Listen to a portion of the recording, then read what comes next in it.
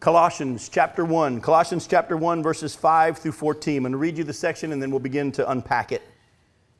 Colossians chapter 1, verse 5, it says, "Because of the hope laid up for you in heaven, of this you have heard before in the word of truth, the gospel, which has come to you, as indeed in the whole world it is bearing fruit and increasing, as it also does among you, since the day you heard it and understood the grace of God in truth. Just as you learned it from Epaphras, our beloved fellow servant, he is a faithful minister of Christ on your behalf and has made known to us your love in the Spirit. And so, from the day we heard, we have not ceased to pray for you, asking that you may be filled with the knowledge of his will in all spiritual wisdom and understanding, so as to walk in a manner worthy of the Lord, fully pleasing to him, bearing fruit in every good work and increasing in the knowledge of God. May you be strengthened with all power according to his glorious might, for all endurance and patience with joy, giving thanks to the Father who has qualified you to share in the inheritance of the saints in light. He has delivered us from the domain of darkness and transferred us to the kingdom of his beloved Son, in whom we have redemption, the forgiveness of sins." Like I said before we turn the recording on, we're not going to get all this covered. We're not going to be able to see all this tonight. But let's begin to take a look at some of the things that Paul lays out here. I'm going to ask you a question as we start off. What is the this that Paul refers to in verse 5? He says, "Because of the hope laid up for you in heaven, of this you have heard before in the word of truth." Any idea what the this is? It's actually very simple. It's the hope laid up for you in heaven. That's what he's talking about. The reason I bring that out is we're in the middle of a sentence. And if you've ever studied Paul's writings, you'll know that he was the master of the run-on sentence. Yeah. And I have a lot in common with Paul. Whenever I write anything, I love commas. Because I think of this, comment, and this, and then. And Paul writes that way a lot. And so if you're going to try to break Paul down verse by verse, you're going to have a hard time figuring out where to start. And he's been in the middle. We already saw last week at how he thanked God for their faith in the Lord Jesus and their love for all the saints and the hope that they had. And we ended up last time with the faith, hope, and love, and how the greatest of these is love, because love is what started everything.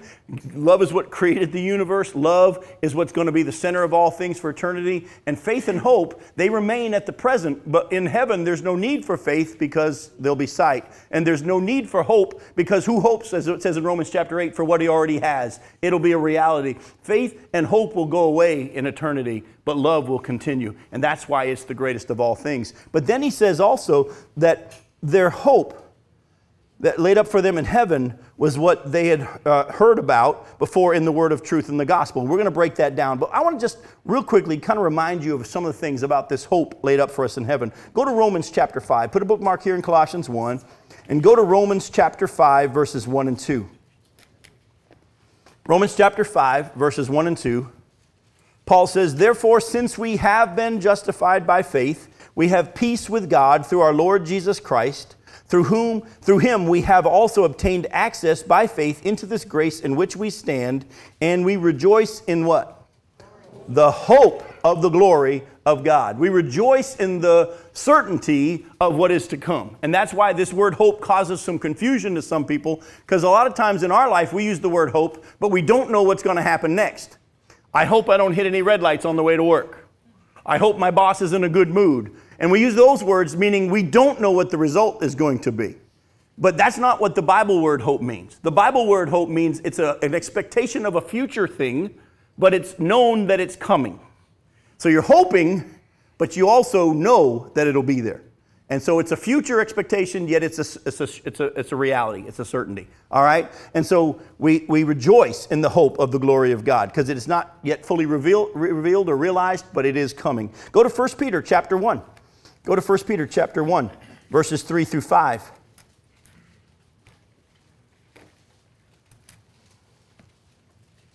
In 1 Peter chapter 1, verses 3 through 5, it says, "Blessed be the God and the Father of our Lord Jesus Christ. According to his great mercy, he has caused us to be born again to a living" what? "A living hope through the resurrection of Jesus Christ from the dead, to an inheritance that is imperishable, undefiled, and unfading, kept in heaven for you, who by God's power are being guarded through faith for a salvation ready to be revealed in the last time." Again, you've heard me say this before. I want to just remind you of it. When the Bible uses the word salvation, it's thinking of the whole aspect of salvation. We have a tendency to hear the word salvation, and we only think about the moment we trusted Christ. But remember, salvation has three parts: justification, sanctification, and glorification. You've heard me ask you this question: are you being saved? Have you been saved? Or will you be saved?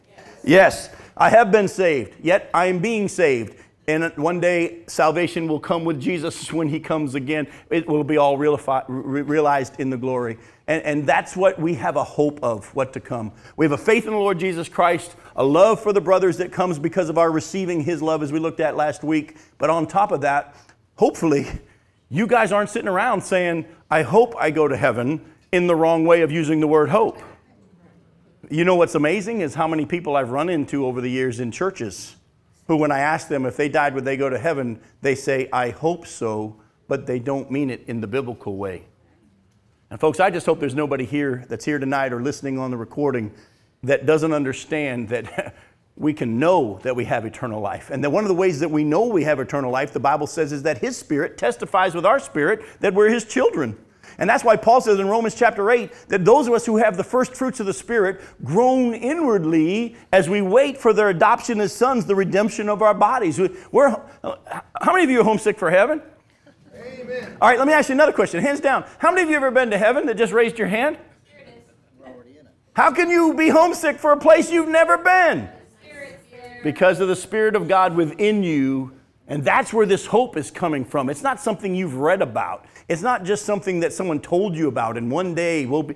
Folks, something else is going on within you. The Spirit of God within you is confirming that you're his, and he is the one who's stirring up this longing. We who have the first fruits of the Spirit groan inwardly as we wait for this glory to come. Oh, and what does it say here in 1 Peter?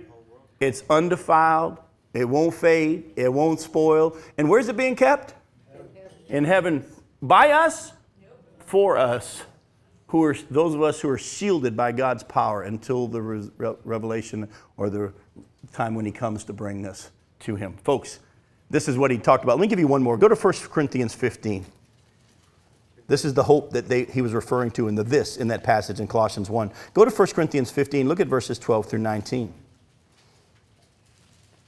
Doesn't it say the whole world is groaning? Creation is. Creation is waiting, yes, waiting for us to be revealed, because when we get our new bodies in the rapture, creation knows they're next, knows that they're next during the tribulation period as he gets the land back. 1 Corinthians 15, verses 12 through 19. Look at what it says here.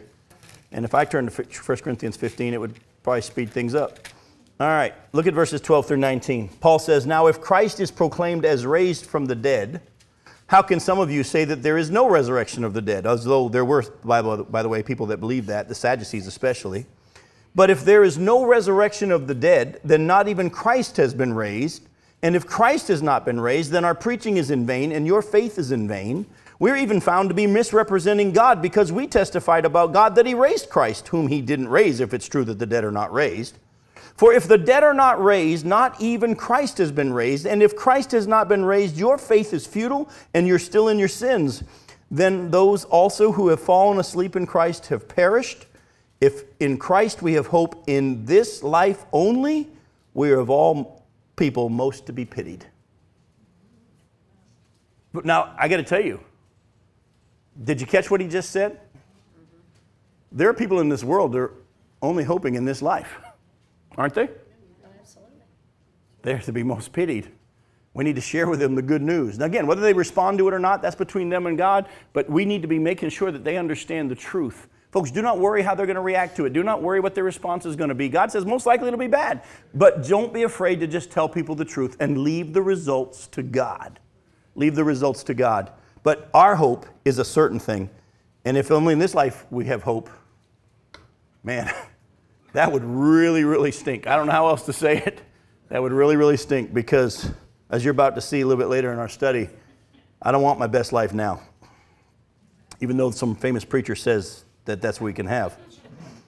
All right, let me go back to Colossians chapter 1. Colossians chapter 1. He says in the second part of verse 5, of this you have heard before in the word of truth. What is the word of truth? Does anybody know? Oh, keep reading. It's right there. The answer is right there. In the word of truth, the gospel. Here's what I'm going to do for a little bit right now, is I'm going to take some time to show you from the scriptures what the gospel is and what the gospel isn't. This is important for us because a lot of us, we hear the word gospel and we kind of roughly know what it is, but a lot of Christians really don't know what the gospel is. And you'll be surprised at, for some of you, what is not a part of the gospel and what is. All right, so let's just take a look at it. Go to Romans chapter 1. Let's take a look at this thing called the gospel. Romans chapter 1, verses 1 through 6. And it's important because as we put on our armor, we put on the preparation of the gospel. Of the gospel of peace, right? Romans chapter 1, verses 1 through 6. It says, Paul, a servant of Christ Jesus, called to be an apostle, set apart for the gospel of God, which he promised beforehand through his prophets in the Holy Scriptures concerning his Son, who was descended from David according to the flesh, and was declared to be the Son of God in power according to the Spirit of holiness by his resurrection from the dead, Jesus Christ our Lord, through whom we have received grace and apostleship to bring about the obedience of faith for the sake of his name among all the nations, including you who are called to belong to Jesus Christ. Here we're starting to see a little bit laid out to us of what the gospel is. Paul says that he was a servant of Jesus, called to be an apostle, set apart for the gospel of God, which he promised beforehand. And he talked about concerning who? The gospel concerns who? Jesus, God's Son. All right, he was descended from David according to the flesh, but he was declared to be the Son of God in power according to the Spirit of holiness by his resurrection from the dead. All right, let's keep reading. We're going to just kind of lay a foundation, and we'll put it all together in a little bit. Go to Romans, we're still in Romans 1. Look at verses 16 and 17. Paul says in Romans 1, verses 16 and 17, For I'm not ashamed of the gospel, for it is the power of God for salvation to everyone who believes, to the Jew first and also to the Greek. For in it the righteousness of God is revealed from faith for faith. As it is written, the righteous shall live by faith. Here we see a little bit more about the gospel. First of all, Paul says, I'm not ashamed of it. It's the power of God for salvation to everyone who believes. And that's a big key of the gospel. Now, go to 1 Corinthians 15. You were just there. Go back to 1 Corinthians 15 and look at verses 1 through 4. And to be honest with you, of all the passages that we're going to look at, I would say that this is one of the most key when it comes to looking at what the gospel actually is. And most likely, what Paul says here in 1 Corinthians 15, verses 1 through 4, might have been like a semi-creed, if you will, of the early church. That this was something that they would say to remind themselves of what the truth was. In 1 Corinthians 15, verses 1 through 4, Paul says, Now I would remind you, brothers, of what?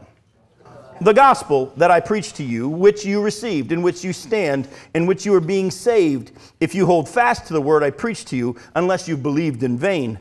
For I delivered to you as of first importance what I also received, that Christ died for our sins in accordance with the Scriptures, that he was buried, that he was raised on the third day in accordance with the Scriptures. All right, and then it goes on and talks about who else he appeared to after that. But look closely what he says here. I'm going to remind you of what the gospel is. And now we're going to start to see the gospel laid out even more specifically. We've already seen that it's the power of God to salvation for everyone who believes. He's not ashamed of it. But look at what he says. That here's the gospel, folks. That Jesus died according to the Scriptures, was raised according to the Scriptures. All right, that's some key parts to it. Go to Ephesians chapter 1. Ephesians chapter 1. Look at verses 13 through 14. It says, In him, in Christ, you also, when you heard the word of truth, the gospel of your salvation, and believed in him, you were sealed with the promised Holy Spirit, who is the guarantee of our inheritance until we acquire possession of it to the praise of his glory. Now we see another aspect, that when you believed the gospel, when you believed the word of truth, this gospel of your salvation, having believed, what happened at the moment you believed? You were sealed by the promised Holy Spirit, which is a what? A deposit guaranteeing our inheritance. Now we got to stop. How come Paul then, if he's saying here that when we believe, we receive the Spirit to confirm that we're saved and we're sealed by the Spirit, how come he said, if you hold on to my teachings in the last section we were just in, and unless you believed in vain? Why did Paul say that there'd be an if here he's saying if we believe, there's no if? Because it says until. Very good. Very good.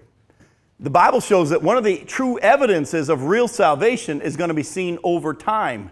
The Bible, as Jesus taught, the seed fell on the hard path and they didn't even respond. The birds came and took it away. The seed fell on the rocky soil, sprung up, sure looked like salvation, but what happened? Trouble came, but because it had no root, wasn't real salvation. You know, from John chapter 2, verses 23 and 24, the scripture says that when the people saw the miraculous signs Jesus did, they believed in his name. Verse 24 says, but Jesus did not entrust himself to them. He knew all men. He didn't need man to testify about man. He knew their hearts. There are those who say, I believe, but God knows whether or not you really do. And God will only confirm when he knows there's true. The Greek word is aposteo, which is a saving faith, a real belief.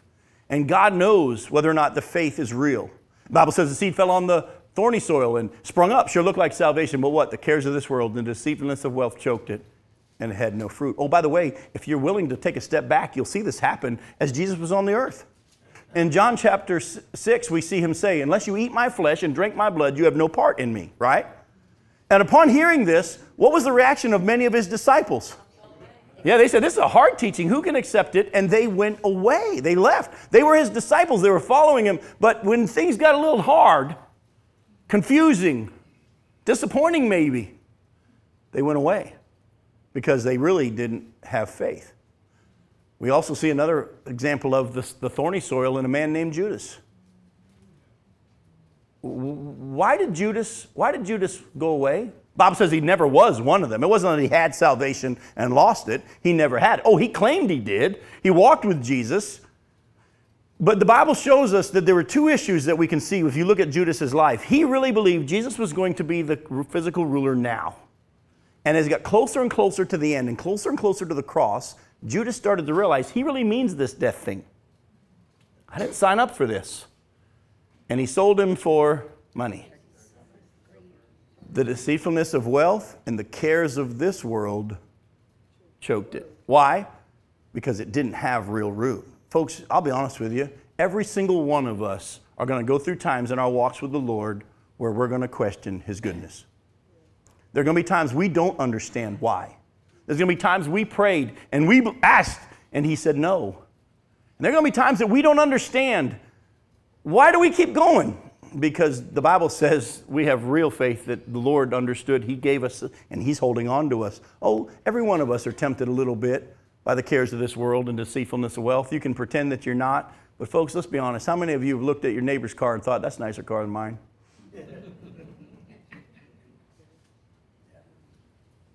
We all have it a little bit, don't we? But how often do we have to be reminded that it's not about this life, it's the one to come? And folks, let me just tell you, the reason he says unless you've believed in vain is not because there are those who believed and now they're not saved. No, the believing in vain is those who claim to have something that never really was there. And over time, it will become evident. Some of you have actually walked away from the Lord for a time or two, or a year or two, or a day or two in your walk with the Lord. Why are you here? Why are you here? Because you know that deep down, you couldn't go anywhere. Because he's holding on to you. As Peter said, when Jesus turned after those bunch of people left and he said, you guys are free to go too. Peter said, where else would we go? Where else would we go? And some of you might have for a time stopped walking with the Lord. But because of the reality of your salvation, because of the fact that he's been holding on to you, you're here because of him. Because of him. Go to Romans chapter 10. Romans chapter 10, verses 8 through 13. But what does it say? The word is near you, in your mouth and in your heart. That is the word of faith that we proclaim. Because if you confess with your mouth that Jesus is Lord, and believe in your heart that God raised him from the dead, you will be saved. For with the heart one believes and is justified, and with the mouth one confesses and is saved. For the scripture says, everyone who believes in him will not be put to shame. For there is no distinction between Jew and Greek, for the same Lord is Lord over all, bestowing his riches on all who call on him. For everyone who calls on the name of the Lord will be saved. Now this is key here. Look closely. If you confess with your mouth that Jesus is who? Lord. What are you saying when you say Jesus is Lord? He's in charge. Keep going. There's a lot that you say when you say Jesus is Lord. What else are you saying? You're saying that he's God. Folks, you got to understand, when you say Jesus is Lord, you're saying he's God. Singular. Not Son of God, not an emanation from God. He's God himself. Vance Havner was a wonderful man who preached for many, many years across this country. Started preaching when he was like 12 or 13 years old and preached into his 80s. And he was a revival preacher, but he, like me, had a heart for the church to be revived. He wasn't an evangelist per se, but he preached to the church.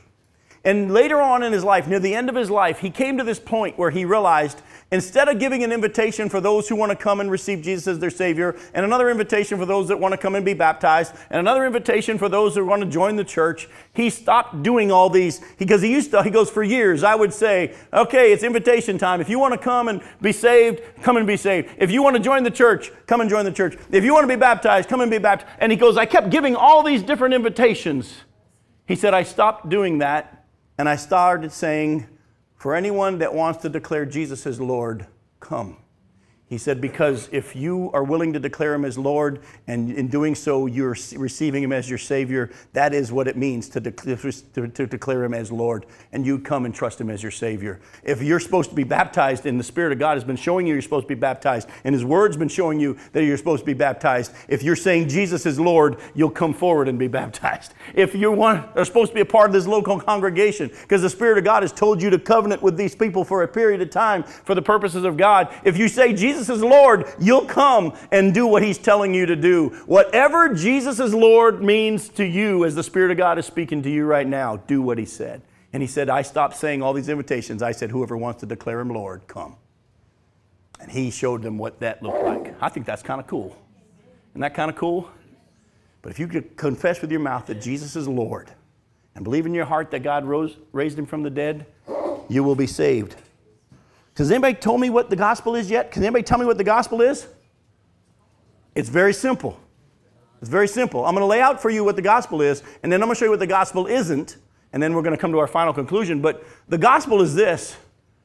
God himself took on human form and lived in this world as a man. Jesus. And he lived without sin.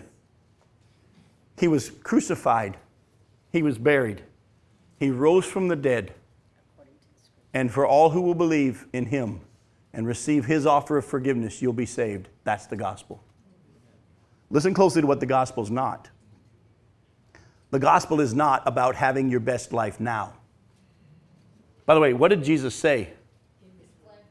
In this world you'll have trouble and all of that. What did he say? Foxes have holes, birds there have nests. Son of man has no way to lay his head. Let me go bury my father. And then what the guy was saying was, let me bury my father and then I'll follow you. It wasn't like, hey, my dad just died and we haven't put him in the ground. He was simply saying, look, as soon as my dad dies, I'll come and be your disciple. And Jesus said, let the dead bury the dead. By the way, Jesus also said, those of you who are going to go build a tower, aren't you going to take the time to kind of examine whether or not you're able to finish it before you start? Or if you're going to go into a battle against an army, whether or not you have enough with your number of people to, he said in the same way, you better examine whether or not you're really seriously ready to sign up. He says, it's one thing to say, Lord, I believe in you, if you're saying I believe in you because you're going to fix my life and give me a good life. I dealt when I was pastor in Chicago with this man who got saved and on the very next day had a nervous breakdown. And when he finally got out of the hospital, he came back to the church and he was mad at God. He's like, I trusted him as my Savior, and the very next day I had a nervous breakdown. Where was he? And I said, have you ever thought about the fact, what would it have been like to go through the nervous breakdown if he wasn't already inside of you? If he wasn't there to walk you? Oh, it was now that you say it, I realized all he did and what he was walking me through as he was in me in the hospital. Yeah, you just assumed that if you follow Jesus, everything else is going to work out. Folks, don't listen to the preachers that tell you that. The gospel is not have your best life now. The gospel is not Jesus came to be your best friend. We're declaring him as what? Lord. Now, the cool news is he does call us friends. He even says in John 15, I no longer call you servants, I call you friends.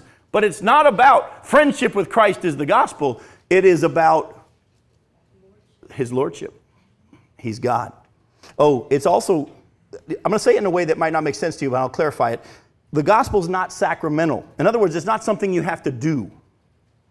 Go to 1 Corinthians chapter 1, look at verses 17 and 18. Now, and showing you this, I'm not saying that baptism is not important, because the Bible is very clear that baptism is important. It's one of the two things that the Lord commands us to do. But you're about to see that baptism is not a part of the gospel. 1 Corinthians chapter 1, verses 17 and 18. Paul says, "For Christ didn't send me to baptize, but to preach the gospel, and not with words of eloquent wisdom, lest the cross of Christ be emptied of its power." And look at what he says here. And I'll get to 18 in a second. In the verses prior to that, he's talking about how all these people are all following people. And I follow Paul, I follow Apollos, and he says, "I'm glad I didn't baptize any of you." Actually, I did baptize this one guy in this household. But besides that, because God didn't send me to baptize, he sent me to preach what? Preach the gospel. Look at verse 18. "For the word of the cross is folly to those who are perishing, but to us who are being saved, it is the power of God." Like you've heard me say before, you don't need to be baptized in order to be saved. Because if you have to be baptized in order to be saved, baptism has to be a part of the gospel. Baptism is not a part of the gospel. Now, for those of us who have declared him as Lord, if his word says be baptized, and the Lord said, and the Bible where it says, "And often as you take the Lord's Supper," the two main commands are baptism and the Lord's Supper, but it's not a part of the gospel. Anybody tries to say you're not saved if you haven't been baptized, they're making baptism a part of the gospel. Baptism is not a part of the gospel. Thief on the cross. Exactly. Baptism is not a part of the gospel. All right? It is also, but the gospel is not putting your trust in the church rather than in the finished work of Jesus on the cross. Now, a lot of you might have grown up in a Roman Catholic denomination and background, and a lot of you probably remember, you used to always say, "I'm okay, I'm Catholic," or "I'm okay, I'm Baptist, I'm okay." And a lot of people think they're okay because of their church affiliation. That's not the gospel, folks. The gospel is, according to the scriptures, Jesus, who was God himself, took on human form. He lived without sin. He was crucified in our place. He was buried. He rose from the dead by his own power, and he offers salvation to all who will believe that he is God and that he rose from the dead, and he gives eternal life to whoever believes. Yes, ma'am? In Matthew, it said, "Except you be born of the water and the Spirit, you cannot enter the kingdom of heaven." That's correct.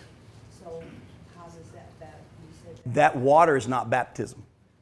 When they say, "Unless you be born of the water and the Spirit, you can't enter the kingdom of heaven," that water is not baptism. It's actually, there are two main issues or views of what it means. It could just simply mean your physical birth, because when a woman's water breaks, But I always be careful about that, because I believe that babies that aren't born, who are conceived, I believe they're going to heaven too. So we have to be real careful that we don't make it physical birth kind of a deal. But it could also just simply be talking about the washing of the water of the word. Jesus says very clearly, "Sanctify them by your truth, your word is truth." He also goes on and says, "Husbands, love your wives as Christ loved the church and cleanse her with the washing of water through the word." Though the water could simply be referring to the word of God and the Spirit of God. Unless you receive the word of God and the Spirit of God, you can't enter the kingdom of heaven. Around so much. right. Exactly. Right. But he said water and the Spirit, like they're two different things. So, but yes. Throughout all the scripture, there's constantly that comparison of the physical and the spiritual, Right. Difference between Yep. Jacob and Israel. And I would agree with that, like I said, but we have to be real careful to say, because as we know, those babies who are conceived who didn't make it full term to birth, we know the Bible teaches that they're in heaven. Their water never broke, in that sense. So we have to be, but my understanding of it is the Word and the Spirit. And you look through it, you have to believe in the Word of God. It's the Word of God, and faith comes without hearing, and hearing by the Word of God. I see it as the Word of God and the Spirit. That's how I see it. But that's a great question, though. I'm glad you brought that up. But at the same time, on that same point, taking it into the context of the conversation that he was having with He says, "Do I go back in my mother's womb?" Exactly. Yeah, exactly. So, It could be possibly referring He said to. you gotta be born It could be again. referring to that. But again, we have to be careful, though, because then people say, "Well, what if they weren't born?" You know what I'm saying? So I would agree. Like I say, there's those different views on that. I lean toward that it's referring to the Word and the Spirit. Again, I'm not infallible. That's why everything I say to you, I remind you, you have to go and check what you believe according to the Word. And don't say, "I believe it because Jim believes it." That won't do good for you. Ask my wife. She lives with me. Standing up there and say, "Jim says," and God says, "You've been with him for 25 years and you still have the nerve to think Jim says," Go back to Colossians chapter 1. By the way, the gospel is not something you do. The gospel is something you receive. Amen. It's you receive by faith.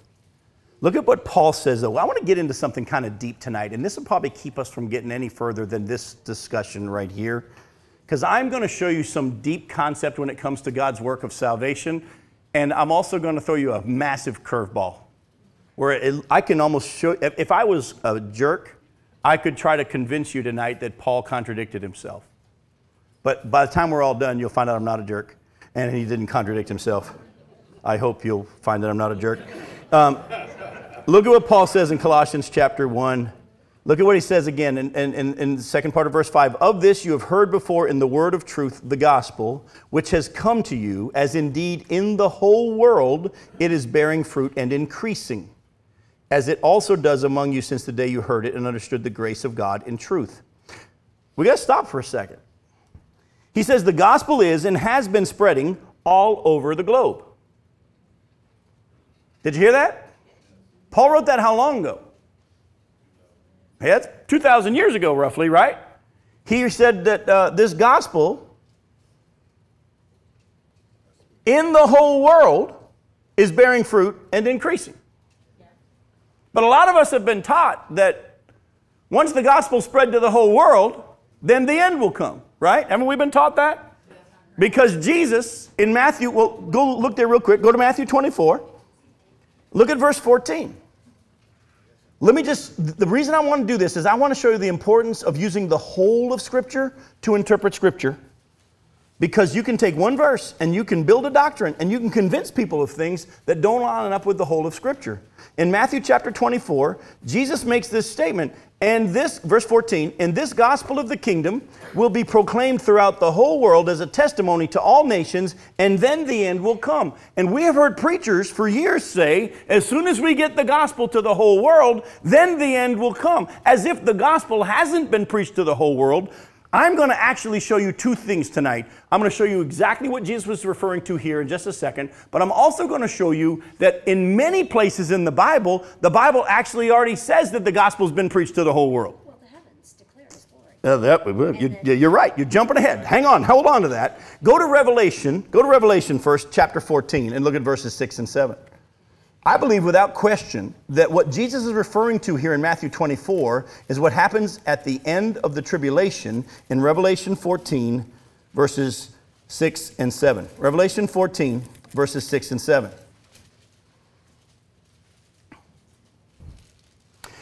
In Revelation 14, verse 6, then I saw another angel flying directly overhead with an eternal gospel to proclaim to those who dwell on the earth, to every nation and tribe and language and people. And he said with a loud voice, fear God and give him glory, because the hour of his judgment has come, and worship him who made heaven and earth and the sea and the springs of water.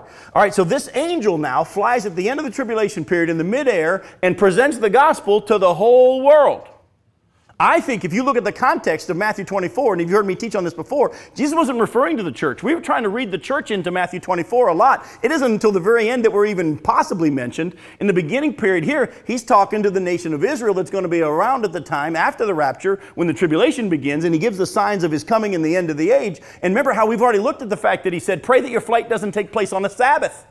He wouldn't say that to the church, because Colossians chapter 2, verse 16 and following, which we'll get to sometime maybe next year. But we'll see that it says, don't anyone judge you on whether or not you keep a new moon festival or Sabbath day. For those are a shadow of what is to come. The substance has been found in Christ. Is the church demanded to keep a Sabbath day? No. At the same time, he also said, pray that your flight doesn't take place in the winter. Well, guess what? If he's talking to the church, it's going to be winter somewhere. That's kind of like praying the hurricane onto some other town.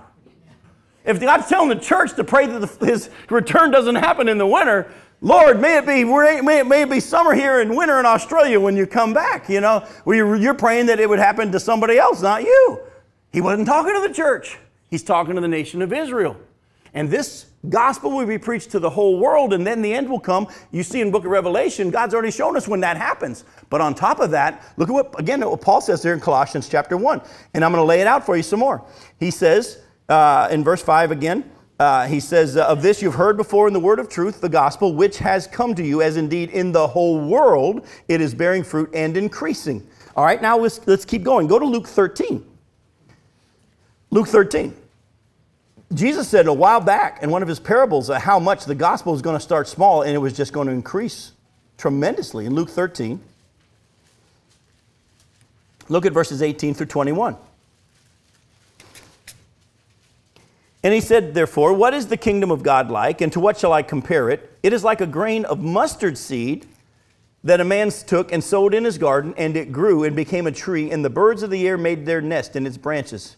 And he again said to them, what shall I compare the kingdom of God? It is like leaven that a woman took and hid in 3 measures of flour until it was all leavened. Here he says it's going to start small, and it's going to increase and fill the whole thing. All right? Now, let me go take it. We're not going to turn there, but if you want to write it down, look at it later on. Matthew 16, verses 13 through 18. Jesus says to them, who do people say that the Son of Man is? And they listed all those people. And they said, well, who do you say that I am? Peter said, you are the Christ, the Son of the living God. You know, and Jesus said, blessed are you, Simon Johnson. Remember, son of John. I just kind of keep reminding you of that. Flesh and blood hasn't revealed this to you, but my Father in heaven. And listen to what he says. And I say you are Peter, and on this rock I will build my church, and what?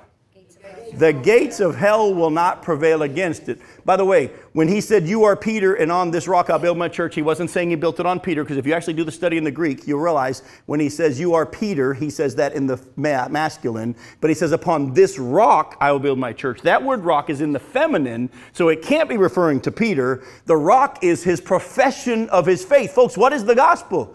The word's near you. It's in your heart and in your mouth. If you confess that Jesus is Lord and believe that God raised him from the dead, you will be saved. The gospel is this. God has already paid for your sins. He's already died for your sins. He's already risen from the dead by his own power. He has taken care of it. You need to believe it. Believe that Jesus is God and he's the only way, the way and the truth and the life, and no one comes to the Father except through him. And believe that he rose from the dead and that if you trust him, he will give you eternal life. That's the gospel. And when you truly believe that, and you say, Lord, I don't even understand how it all works. I, to this day, don't fully understand it, but this much I believe. There's no other game in town. You have the words of eternal life. I believe that you are the Savior of the world. I believe you died for my sins. I believe you rose from the dead. And I believe it. And if I could believe it anymore, I would. And you said, if I believe you give me eternal life, the Bible says, for those who believe, he will seal you with his Spirit, confirming that you're his. And he holds on to you. And what he starts, he'll finish. We don't need to worry about if you're saved or not. That's the Spirit of God's going to. I'm not one of these preachers going to spend my time trying to make you wonder if you're saved. There's a big difference between doubting your salvation and knowing you're lost. And if you're lost, the Spirit of God will show you that.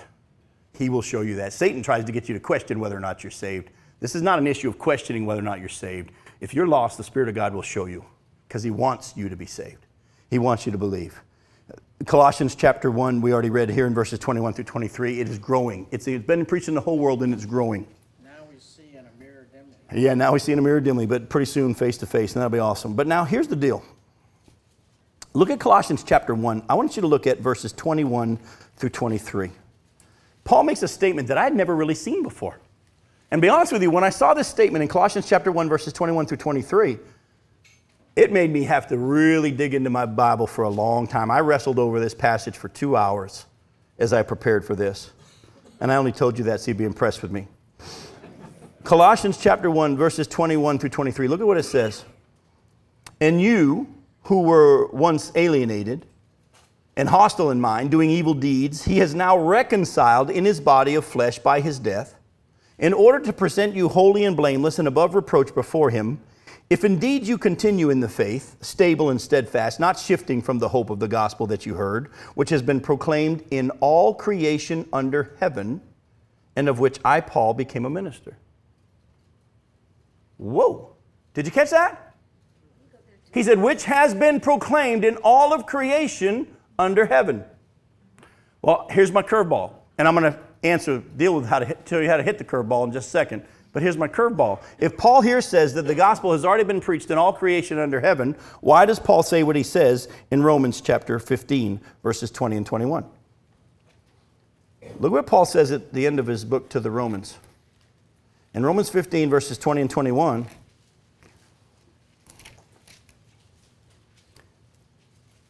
he says in verse 20 of Romans 15, and thus I make it my ambition to preach the gospel, not where Christ has already been named, lest I build on someone else's foundation, but as it is written, those who have never been told of him will see, and those who have never heard will understand. Paul said, my ambition is not to preach the gospel where it's already been preached and people have responded. I want to preach the gospel where they haven't responded or haven't heard. But wait a minute, Paul, you're the one that said that the gospel's already been preached in all creation. You're out of a job. Now again, jerk, I heard my first one, very nice. But actually, this stuff is good. You know what I love about God and I love about his word? God doesn't mind you asking questions. God doesn't mind you looking under his bed or in his closets. God doesn't mind you saying, wait a minute.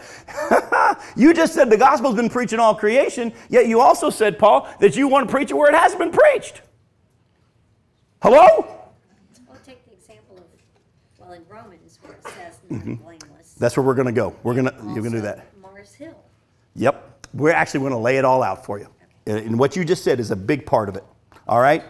First of all, let's go to Romans 10.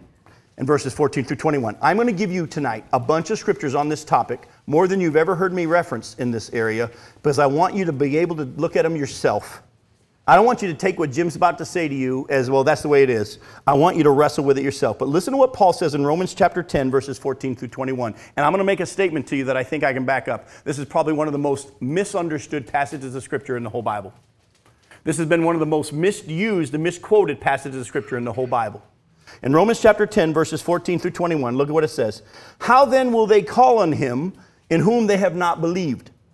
And how are they to believe in him of whom they have never heard? And how are they to hear without someone preaching? And how are they to preach unless they are sent? As it is written, how beautiful are the feet of those who preach the good news.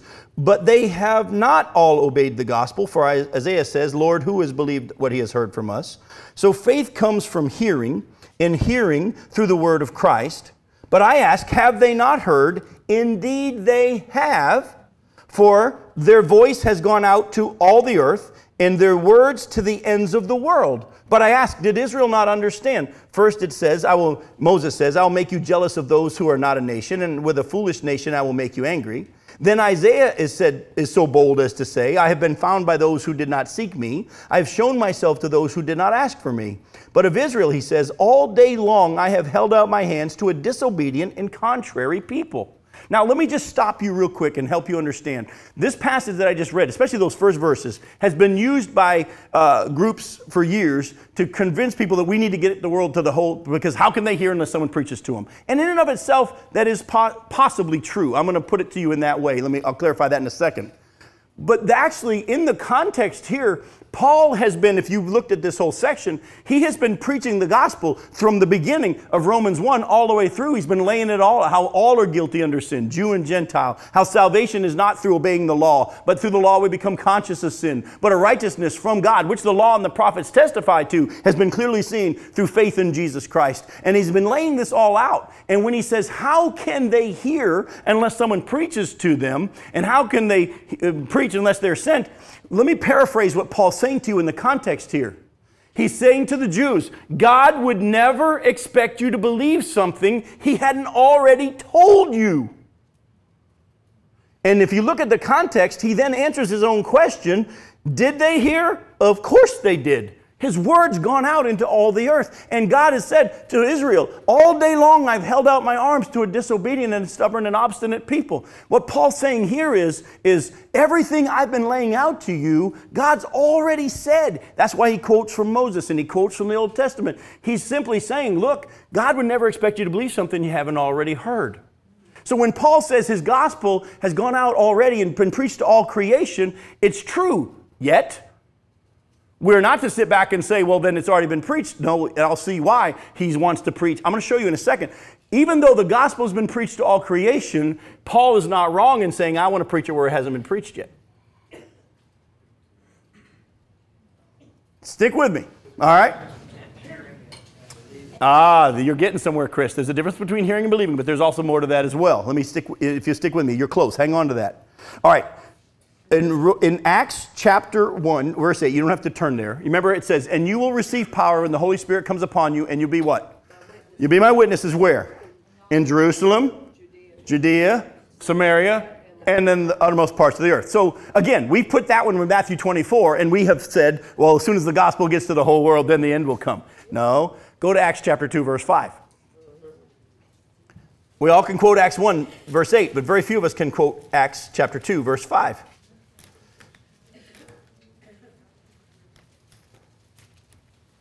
In Acts chapter 2, verse 5, it says, now there were dwelling in Jerusalem Jews, devout men from where? Every nation under heaven. When Peter preached the gospel there in Jerusalem, had God brought devout, believing Jews from every nation, at least believers in God, from every nation to hear the gospel? Oh, folks, you got a bigger God than we think. It's not just that it started and eventually will go when the apostles spread it. God had already brought believing Jews from every nation on the earth there to Jerusalem to hear it. He's getting his stuff done. Well, exactly. Who talked to Job? Who, all the way through. Let me look, and this is what you were saying. We are not going to take the time to turn there, but if you look at Romans chapter 1, verses 18 and following, the Bible's very, very clear that God is using creation to reveal himself and to preach who he is. His divine nature, his eternal qualities have been clearly seen through what has been made so that all men are without excuse. Oh, it goes on in Romans chapter 2 and says, even if they've never heard God's law, he wrote his law on our hearts. And he even goes on and says that God will judge all men's secrets through Jesus Christ, as my gospel declares. Folks, stop sitting around. What about those who have never heard? There's no such thing as those who have never heard. God reveals himself to all. Now, some, the Bible teaches us, receive more light than others. That's why it'll be easier in the day of judgment for Sodom and Gomorrah than it will be for Capernaum. But at the same time, the Bible's very clear that his gospel has been preached all along through creation, through the Spirit of God, convincing men of their sin. Right now in parts of the world where we can't get missionaries because the government won't allow it, God's using dreams. And you say, well, I don't know about that stuff. Read the book of Job. Amen. Job, God says it there in Job chapter 33. He said God speaks one way and now another, and sometimes in dreams in the middle of the night. God will use many ways to get his message out. Folks, remember what you've heard me say before. Mordecai says to Esther, he says, if you don't speak on behalf of the Jews to the king, relief and deliverance for the Jews will arise from somewhere else. Jesus said, if they don't praise me, the rocks are going to cry out. God's going to get his stuff done. He couldn't write the end of the book if he didn't already know how it was all going to play out. The issue is not, what are we going to do? How are we going to get the world out to them? God's doing it, but what if you've been set aside for such a time as this? And like you were saying, there's a big difference between hearing and listening. You go back and look at John 6, verses 44 and 45. It says that no one can come to the Father unless what? The Spirit draws them, and I'll raise them up the last day. As it says in the prophets, they what? They all will be taught by God. Whoever what? Listens comes to me. Those of you who raise teenagers, you know there's a big difference between them hearing you and listening to you, correct? Children in general. Husbands and wives. Listen closely. Late obedience, somebody always gets hurt. Let me show you something else along this line that you haven't brought out as well. Let's say that the gospel is preached in all of Satellite Beach, and Jesus tarries his coming. What about the next generation that's being born in Satellite Beach? See, the gospel can be preached in an area, yet at the same time, the gospel needs still to go to that area. You ever thought about that?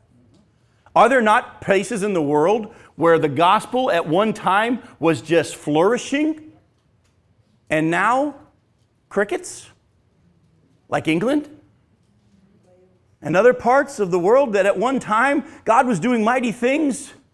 His word's been preached to the whole world, folks. He's getting his stuff done. It's being preached to all creation. Yet there are still places where God wants to send us to go bring the message, and he has his reasons why. It's not because we haven't gotten there. I don't like the term unreached people groups, because in essence we're saying God's not using creation to reach them anymore. I have no problem with saying there might be some people that God wants to send the missionaries over there to, and we need to do that when he's doing that. But be careful of thinking if we don't do it, it won't get done.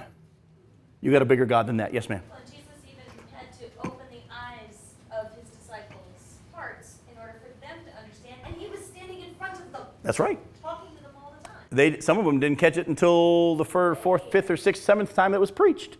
Now let's go back to what Paul said, though, as well. This is very important. Go back to Romans 15. I want you to see something that you might not have really caught there because it was too busy dealing with the curveball.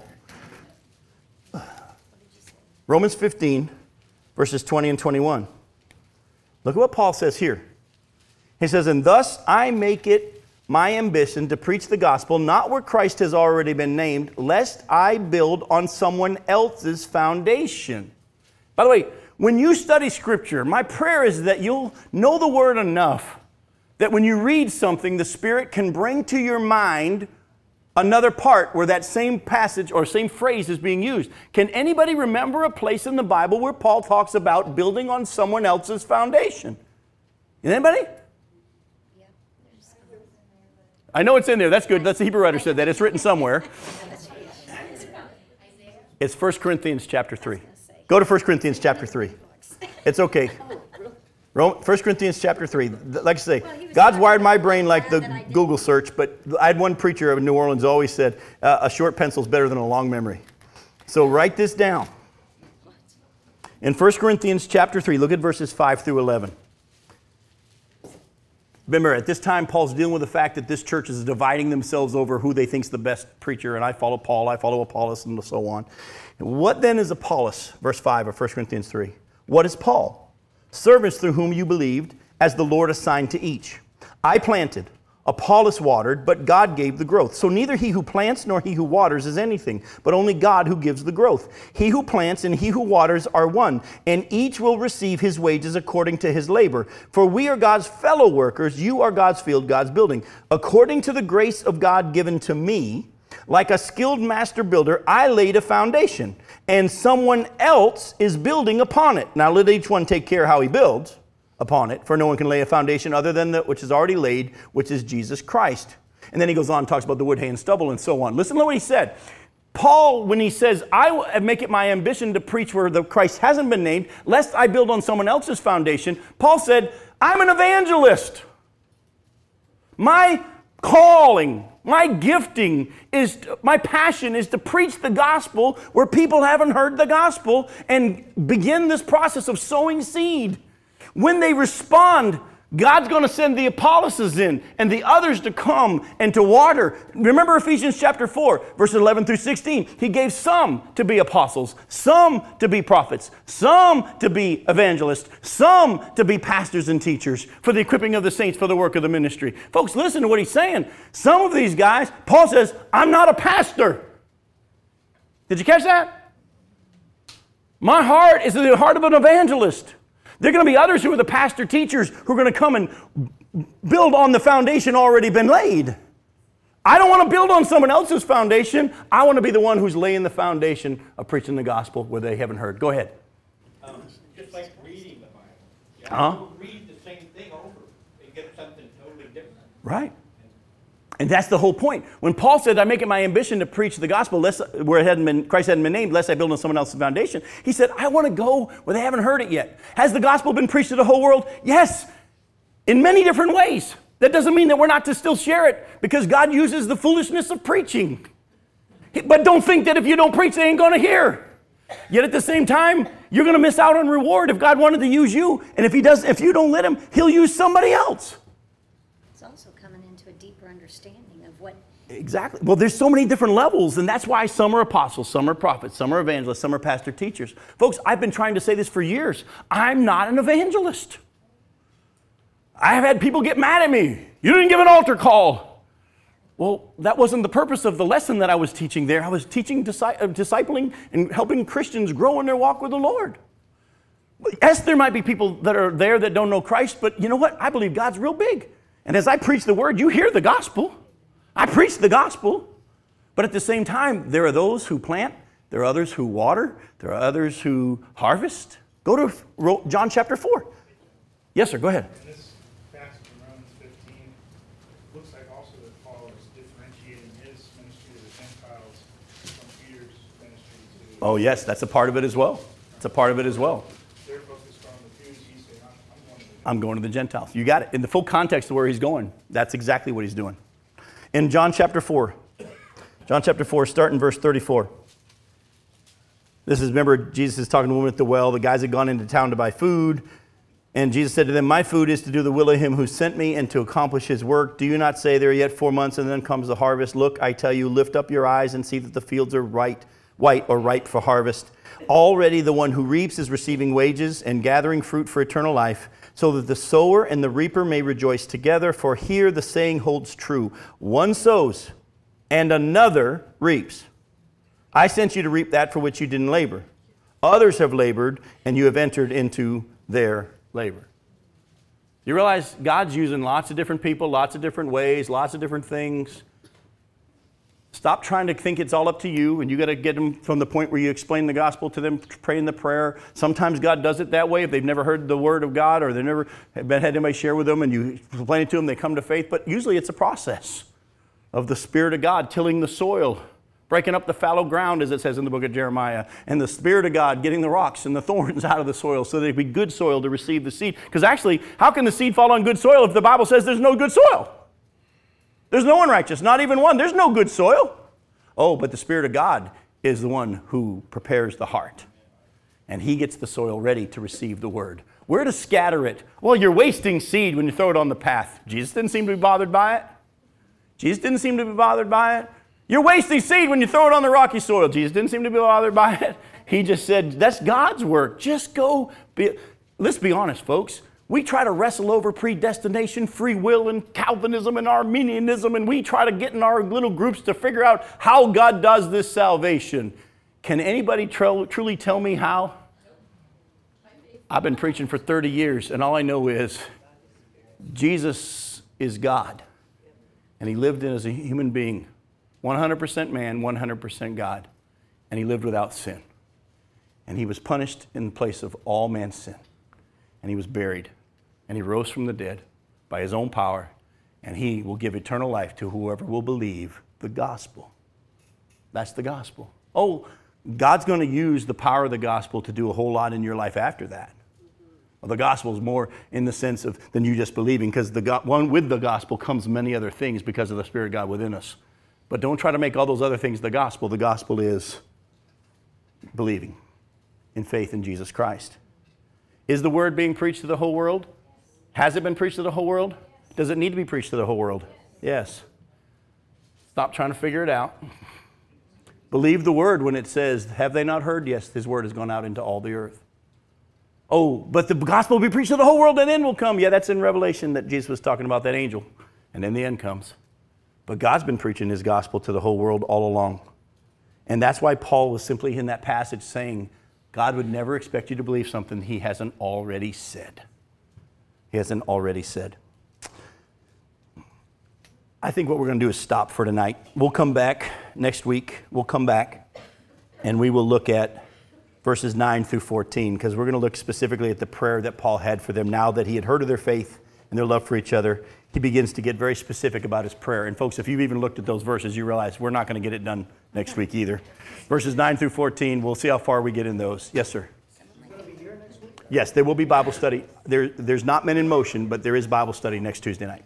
Let's pray together. Father, I thank you for the fact that as we look at these passages and we wrestle with these things that sometimes go against how we've always been taught or how we've always kind of seen things, Lord, you are the one who brings us to understanding. It's not our job to argue, to debate. Your word even says in 2 Timothy 2:24 that the Lord's servant must not quarrel, but must gently instruct in the hope that God will bring them to an understanding of truth. Lord, I know full well when I stand before people and say, thus says the Lord, and I teach that your word says in James 3 that I will be held in higher accountability for those of us who teach. And Lord, I don't take lightly this role that you've given me. Well, Lord, I also thank you for the fact that if true understanding is going to come, it's not because I said it. It's because your Spirit has confirmed it with the truth of your word. And Lord, that's my prayer, that we would begin to wrestle. We would allow your Spirit to teach us, that we would never become proud or haughty or think we're smarter than others, because anything we learn is spiritually discerned. Whatever we have, the Bible says we've only received. So Lord, tonight, we just want to thank you for the fact that you have made the gospel very powerful, yet very simple. And Lord, we just pray that we would begin to really believe that it is powerful in and of itself and we wouldn't be ashamed of it. A lot of us have a tendency to be so because the world doesn't seem to like it. It goes against their flesh and their desire, and their flesh's desire for glory and credit, points. Well, Lord, may we also rest in the fact that you are the one doing this work. And all you ask us to do is just open our mouths according to how you've gifted us. Some are planters. Some are waterers. Some are harvesters. Some are apostles. Some are prophets. Some are evangelists. Some are pastor teachers. Some are servant people. Some are mercy folks. Some are generous givers. Lord, there's all these different roles in the body that you have for us. Father, forgive us for thinking the pastor should be all of them. And Lord, forgive us as pastors expecting the people to be out there all doing the same work. Lord, help us to find your yoke. Because you said, come unto me and I'll give you rest and take my yoke upon you. Lord, may we learn your yoke because your yoke is easy and your burden is light. And Father, may we also thank you for the fact that you're going to get your stuff done. We just want to be a part of being used of you. That'll result in more fruitful labor for us in these days that we have here on this earth. We look forward to being back again next week to really dig into the things specifically that Paul prayed for them now that he'd heard of their faith. Father, we want to see these things because that's your heart's desire for us as well. We look forward to that time. In your name we pray. Amen. Thanks for coming.